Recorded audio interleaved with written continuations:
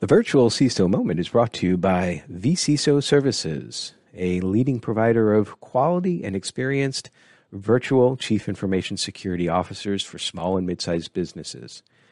Check them out at vcisoservices.com. Hi, I'm Greg Schaefer, and welcome to the virtual CISO moment.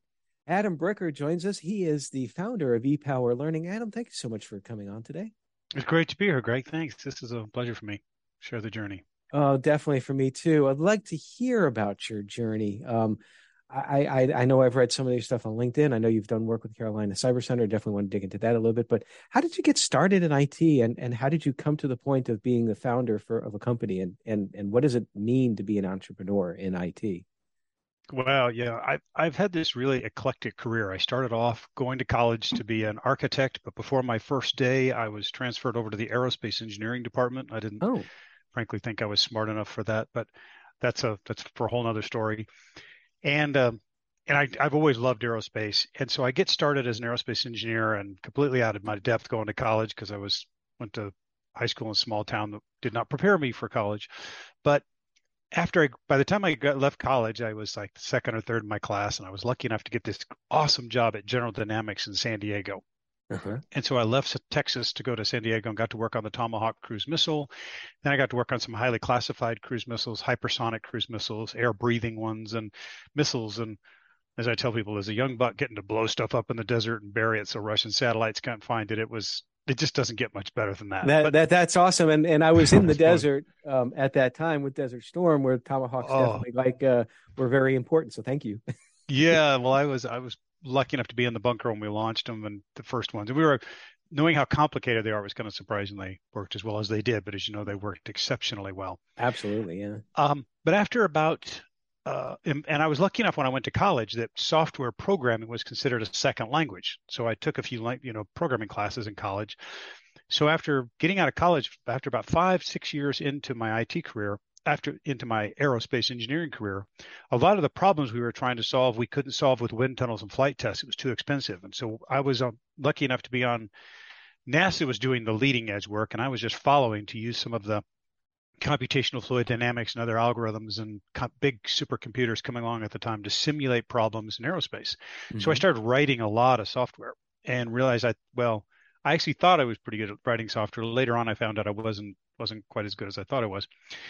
But I was lucky enough to get on the Lockheed. Our part of General Dynamics was bought by Lockheed, so I get on the Lockheed Leadership and Executive Development Program, and got to travel and work around the United States on their development program and procurement and software and business development and working inside the Beltway in Washington and the Pentagon and stuff.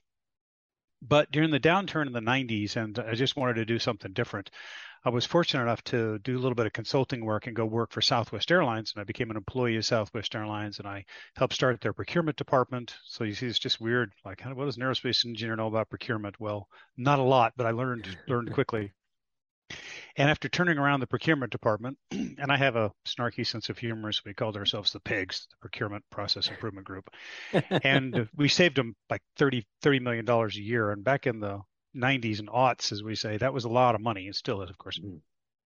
And so then I was asked to help turn around the IT department there. And so I became the director of information systems, and we built some big bad systems and just a wonderful, wonderful team. But there was lots of bloody hard work to kind of turn around. I didn't have a good culture inside and a lot to turn over relative to the rest of the airline. So I won a few awards, and then I had an opportunity to go do global work and the big restaurant company Yum, Pizza Hut, Taco Bell, KFC guys, to Mm. work in 200 countries and big systems running restaurants. But maybe for another time I can talk about one of the big failures I had in my career, and that was one of them. Taking that job and what I did there, I wish I had just done that better. Uh-huh. But I reflected on it, had to do with technical architecture and stuff. But so now I'm living back in Southern California. I'm loving life. And for a variety of personal reasons, decided I was going to strike out on my own again and start a little consulting company that then became bought and became part of KPMG, which then became a bigger consulting company. And I rose up the ranks to be global executive director of the complex industrial manufacturing consulting practice. And now we're building systems, implementing packages, but also doing a lot of process improvement, performance work. Hmm. And so by now, I was not on my best day, smart enough to see this, but I had a background in theoretical work, math, physics, I had a background in application, actually building missiles and software and stuff that people had to use. Now I've worked in 20 or 30 countries and helped develop my consulting chops. Hmm. The ability to get things done by influencing others and creating visions and plans on a bigger scale. But at about that time, um, I had no real valid reason why I was making more money than I ever thought I was going to make. I never got super rich, but I was really blessed and wonderful family and great kids living in Southern California. And there's my wife walking in the background there. And I had sort of like this existential crisis, and a friend of mine approached me because I was just angry every day, not to or at work, but at night I'd go home going, what am I doing? And I got a call from a friend of mine saying, "Hey, Adam, I was contacted by a recruiter at World Vision, and they were looking for a chief information officer and wanted to know if you'd be interested." And I was like, "Yes, I am." And then I'm like, "I don't even know who World Vision is." So I did what any good IT pinhead would do. I went to the internet the next morning and looked it up and said, "Oh, it's this giant Christian humanitarian aid agency that I frankly had never heard of." Embarrassing Uh-huh. to say. I'd always been active in my church and stuff, but I didn't know. But I went out and I met the president, a guy named Dean Hirsch, and to make a long story short, he looked at me piercingly and he said, "Adam, it's clear you've been successful, but do you want to be significant?" And I felt pretty convicted by that. So, you leave the big corporate world and the nice car and the nice house and traveling and traipsing around the world. And I went to work for this nonprofit as their head of IT, and at the time, like 20 staff. But over the next 5 or 6 years, we built it up to 800 or 900 staff working around the world in almost 100 countries. And we did microfinance systems and supply chain systems and finance systems.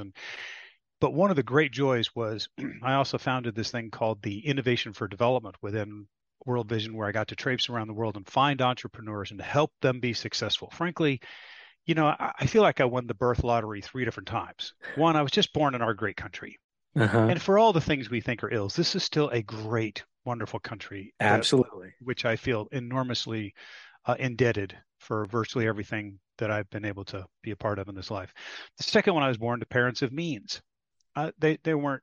My dad went on to become pretty successful in life, but I mean, they spoke well, and I wasn't worried about where the next meal was coming from, and they provided an education for me, and so I, won the, as Warren Buffett says, the womb lottery. And then the third one was to to know Christ as my Lord and Savior, and to say I get a chance to do that as a profession, as a vocation, and to travel around the world and actually get paid doing it. I'm like, it just doesn't get any better than that. As Again, as much as blowing stuff up in the desert was fun. Yeah. Now, by an accident of birth, I have access to resources that I could apply to people in India and Pakistan and Bangladesh and wherever and help lift them out of poverty. So did that for a while. Then I struck out on my own again to take a Christ-oriented morals and ethics program and bring it into primary schools. And one of my joke that got his sense of humor because I'm not an educator. I don't speak Spanish, but this thing took off in Latin America with our partner called Mission Generation. So that was great fun to be a part of. Come back to the States. By now, I've lived and worked in 65 countries, I think, at the time, and just friends all over the world and just loving it. Um, and so then I never viewed myself as a consultant, but I started getting asked all the time by Compassion Church, the big Christian ministry there, Saddleback Church, Rick Warren's organization, and then I did a startup in medical oncology. I was the chief informatics officer there. So we mined oncology data from 1,000 oncologists across the United States, looked for better ways to treat cancer, and then sold that business off. And now I'm doing all these really weird things a long way from developing weapons of mass destruction at this point. Yeah. And then I did a stint as the head of IT and head of security at a mining company called Westmoreland Mining. But I tell you that to kind of back up and say my first real experience in cybersecurity was at World Vision when we would put servers up in Sudan or Costa Rica or something like that, and they would just get riddled with viruses really quickly. This is back in 2006, 2007. And sad to say, we had staff killed almost every year because their cybersecurity or their privacy was not protected. They would find out we had women working in Afghanistan. They would find out rural healthcare workers in Pakistan were just, I mean, these could be Muslim staff distributing, antiretroviral drugs or inoculations to their own communities, and they would be killed for it because they would find out that we somehow were involved, providing money or training or whatever. And I just started to obsess about that, as you can, as you imagine. And then I embarrassingly realized how much I did not know. When I tell you, when I told you the story about building systems at Southwest Airlines deployment, I didn't have the lens of IT and cybersecurity in mind when we did that. And we were doing web-based procurement for airline tickets. And, we had super secret meetings in a mile underground in the big data center where the airline reservation system was hosted. And I thought about physical protection and, privacy to a degree that was law, but I wasn't thinking about cybersecurity. So then I'm at this mining company where we were attacked by the Chinese. We were as a nation state. We also got attacked by Nigerian, business email compromise. And by now I'm really embarrassed at how much I don't know and how much I need to know. Mhm. And so I just threw myself into it, starting about 6 or 7 years ago, threw myself into studying almost every day, certainly every week, reading, going to conferences, taking classes, on and on and on. So now I'm like, well, I guess somebody up there had a plan and saw things in me I didn't. So now about 3 years ago, I get an opportunity. A friend of mine that I'd known in South Carolina for 20 years, who I'd helped recruit other executives for his recruiting business. He calls me up when I'm in the middle of Saskatchewan on a climbing trip and a mountaineering trip, and he says, "Hey, Adam, I got this role that I think you'd be good for. I got this real small Christian college here in Western North Carolina, and they want somebody to come here and build this thing called the Carolina Cyber Center, and try and make it as another strategic resource for the college." And I was like, you know how brain damaged you'd have to be to want to do that? I mean, the college only had 650 students or something at the time, and I'd never heard of World Vision, I'd never heard of Monterey College, Right. and but God just would not let it off my heart. And so I started obsessing about that. And I was like, okay, well, if this is what I'm called to go do, and I'm one of those that believes God doesn't promise you success. He just calls you to be faithful in Exactly. service to others. And that's what our mission is, just to serve others. And I mentioned that I was on this mountaineering trip because I'm living out of my truck for 4 or 5 months with my dog. I had lots of time to think as I'm climbing and driving and hunting and fishing around Canada and Western US. And it just kept dawning on me that in my first job, my mission was to help stop the Cold War through this weapon called the Advanced Cruise Missile. Southwest had a mission to get as many people to fly, have as a lot of fun flying as possible. And of course, World Vision trying to lift people out of poverty. And I'm like, okay, I get it. That is the purpose of life, is to find your calling, believe you are there, which only you can do, and to serve other people. And so I said, God, I guess this is what I'm supposed to do next. So kicking and screaming myself and my wife because we were living in a nice place in Colorado and we loved it. We came out here, and through the great work of the people at Monterey College, the wonderful people at the state of North Carolina and others, we won grants from the Department of Labor, the NSA, others to help fund this thing called the Carolina Cyber Center, which was ostensibly to do three things. One, to bring awareness to the challenges and the opportunity in cybersecurity. If you're a small and medium businesses, who do you go to? Who can you trust to give you reasonable and prudent advice on what to do? Because it can certainly be overwhelming. The second one is to build the talent not in a college or university setting, but build it through a set of academies to help develop the next generation of cybersecurity professionals.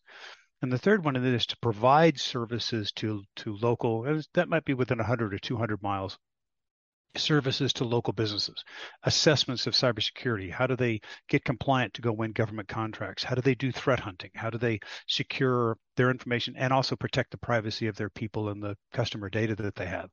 So we start doing those three things. And between what the college directly was able to raise and what Carolina Cyber Center was able to raise, and I think it was north of $40 million within 2.5 years. Wow. And like I said, it's hard to imagine we could have been more blessed, especially by the great leaders at the state of North Carolina and I've worked in a lot of states across the United States, but the thought leaders from Maria Thompson when she was the chief risk officer to now Rob Main, state's chief risk officer, to Senator Tillis, to Representative Sain and others, their vision for what this state could and should be is absolutely leading class.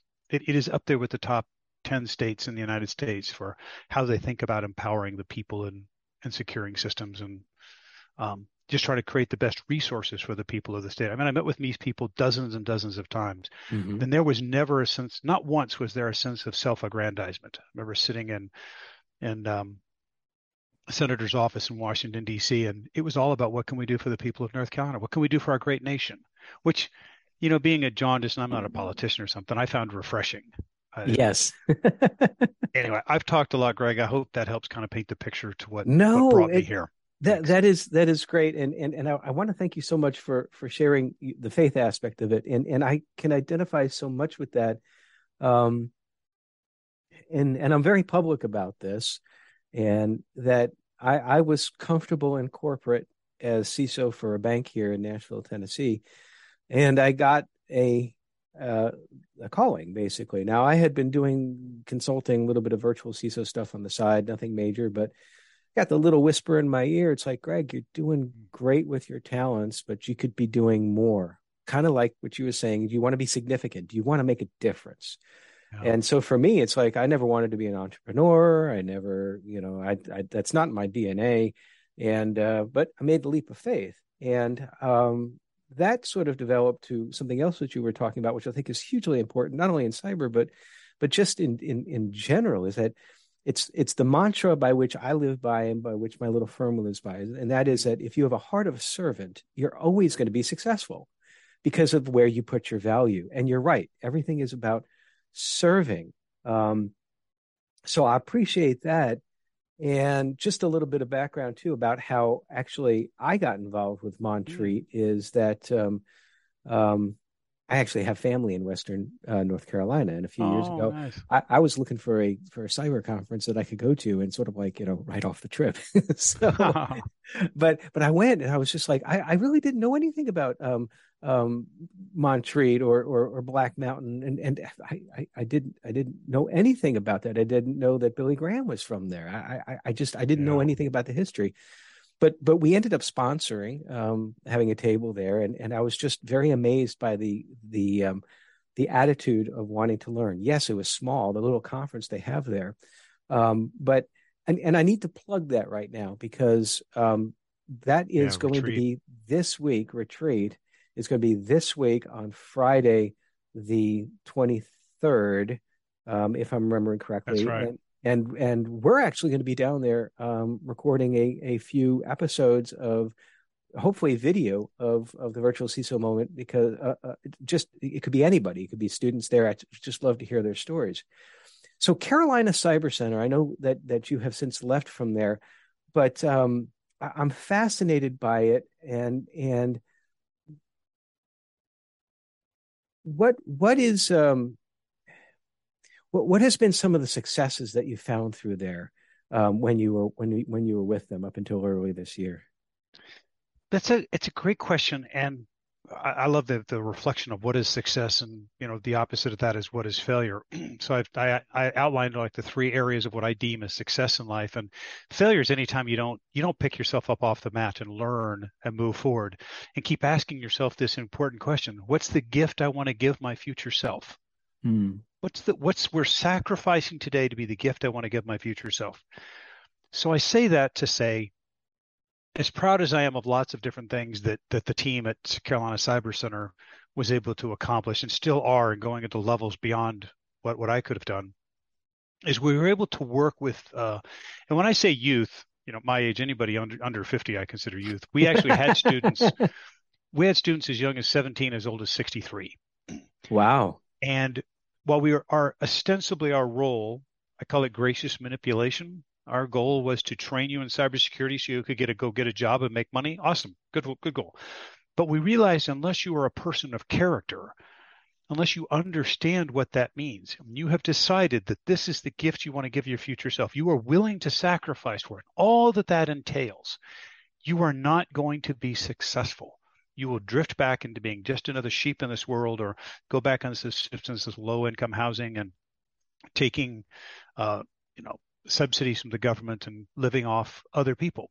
And Hmm. I feel our first moral responsibility as citizens is to be able to take care of ourselves. Yes, yes. So, and I believe you help somebody else by helping affirm who and through and to whom they could become, Hmm. not giving them a hand out, but giving a hand up. So it's deeper than that. So I say all that, of course, to say this. We developed 9-month academies. These are not easy. We came along with a set of teaching, coaching, and life mentoring to help them become what they could become. We ran programs in inner city Charlotte, inner city Atlanta, virtual programs across the Western North Carolina and the States. And probably about 200 students went through the program during my tenure there, and every single one of them got a job at or above prevailing wages in their profession of IT or cybersecurity. Or they may have chosen to go on to get a master's or something. But Hmm. so these are inner city young men and women in Atlanta, for example. I would drive down to Atlanta every Thursday morning, get up at 3:30 in the morning and drive down there and teach all day and come back late at night. And I was exhausted, but it was the highlight of my week to work with young men and women. And as you know, as the white guy that drives in there, this is like 60% of all murders in Atlanta happen within a mile of where we taught these classes. Wow. Because, Jesus didn't do his work behind a pulpit. And I'm no Jesus. I'm like as big a fallen, failed sinner as there is out there. But God, to go down and to work with these young men and women, help them become all they could become, and then watch some guy who he came into the interview carrying a weapon, not concealed. I mean, visible 45 caliber, and he comes and he's this big guy who's could squash me like a twig, and now he gets a job making $80,000 a year working for a premier Fortune 500 company in Atlanta 9 months later. I just thought it was awesome. So yes, the Carolina Cyber Center is now providing services in Western North Carolina. Has done these outreach. We probably wrote 100 different um, messages throughout the weeks to deliver to the local communities. But taking young men and women and converting their life and doing so in a program which is consistent with the mission of Monterey College, that to me was the highlight. And That I was the think highlight. you've kind of answered the question that I usually ask, and we are a little bit short on time. So, but as far as like the biggest threat out there for small and mid-sized businesses, it sounds like that there's two there. One is, at least as far as you would say, is like awareness, and the other one is quality character resources to help provide that security. Is that a fair assessment? I think it's a really good place for them to start. Yes. Mhm. Sometimes we don't know who we can trust. And cybersecurity is just like lots of insurance, because sometimes that's the way they view it. Like I'm insuring this away. Well, it's not just the defenses; it's also the resilience. What would you do if something bad were to happen in your business? So CISA, the Infrastructure Security Agency, they have um, resources that are free to small and medium business, and they get better all the time. Under Yeah, they do. Jennifer Easley, they get better all the time. She is a gift to this nation, by the way. I've met her a few times. And the state's chief risk officer now, Rob Main, at the state of North Carolina level, they have some free resources for small and medium business. The Carolina Cyber Center has some tools and does assessments and very, very low cost services here for those. But if I had to summarize the biggest risks to a small business, one of which is their mental model, the way they think about cybersecurity might be along the lines of, I don't have anything they want. I'm a small person. I'm not going to be targeted by this. It's just not that big a deal. And you could not be more wrong. Over the last couple of years, small and medium businesses now are more attacked than larger businesses. Yep. And it's not that they need to be targeted. They can sometimes, the bad guys, the nefarious actors can do what they call spray and pray. They just launch these things out across the internet looking for vulnerable points. Hmm. It's like I take a bunch of, small marbles and throw them at your house. The fact that it went through that upper window, I wasn't aiming for the window. I was just throwing in that direction, but now something got through. So then Right. they will exploit it. So that's the first mental model. The second one is most small companies are not going to have the resources to be able to protect themselves and become resilient. And I've worked not quite as deep across the United States as I have here in North Carolina, but North Carolina is blessed with a number of smaller firms who, on a very cost-effective basis, can provide those services to the small business, and they're not prohibitively expensive anymore. Yes, they're expensive, but you're not going to be able to hire a cybersecurity professional as a small firm where you have 50 employees. You're not, nor should you need to, but you can go get a virtual chief information security officer with a virtual set of services that will defend you, protect you, but they'll also help if something bad happens to mitigate the damage. And so one of which is say small businesses, it's not that you're targeted, but you are being attacked. And when it's not just if they get through, but when. And you're going to have wish you had done the work now to create your insurance policy, finding a firm, a set of people that you can trust, and leveraging them. And by the way, the insider threat now is almost as big as the outside threat. They take your data, they take your information. I think just in the last 3 years, I think 4 or 5 people in the state of North Carolina have been caught and convicted for insider threats to their Hmm. own company. So Yeah, I'm not surprised. anyway, yeah. Well, listen, we could talk about this for hours. Oh, And thanks, Greg. unfortunately, we have run out of time. But Adam, I so much appreciate you taking the time to join us today. It was an absolutely fabulous conversation and very, Yeah, very thank you. interesting and inspiring story. Thank you, and wishing you and your listeners the very best. Okay, and everybody stay secure.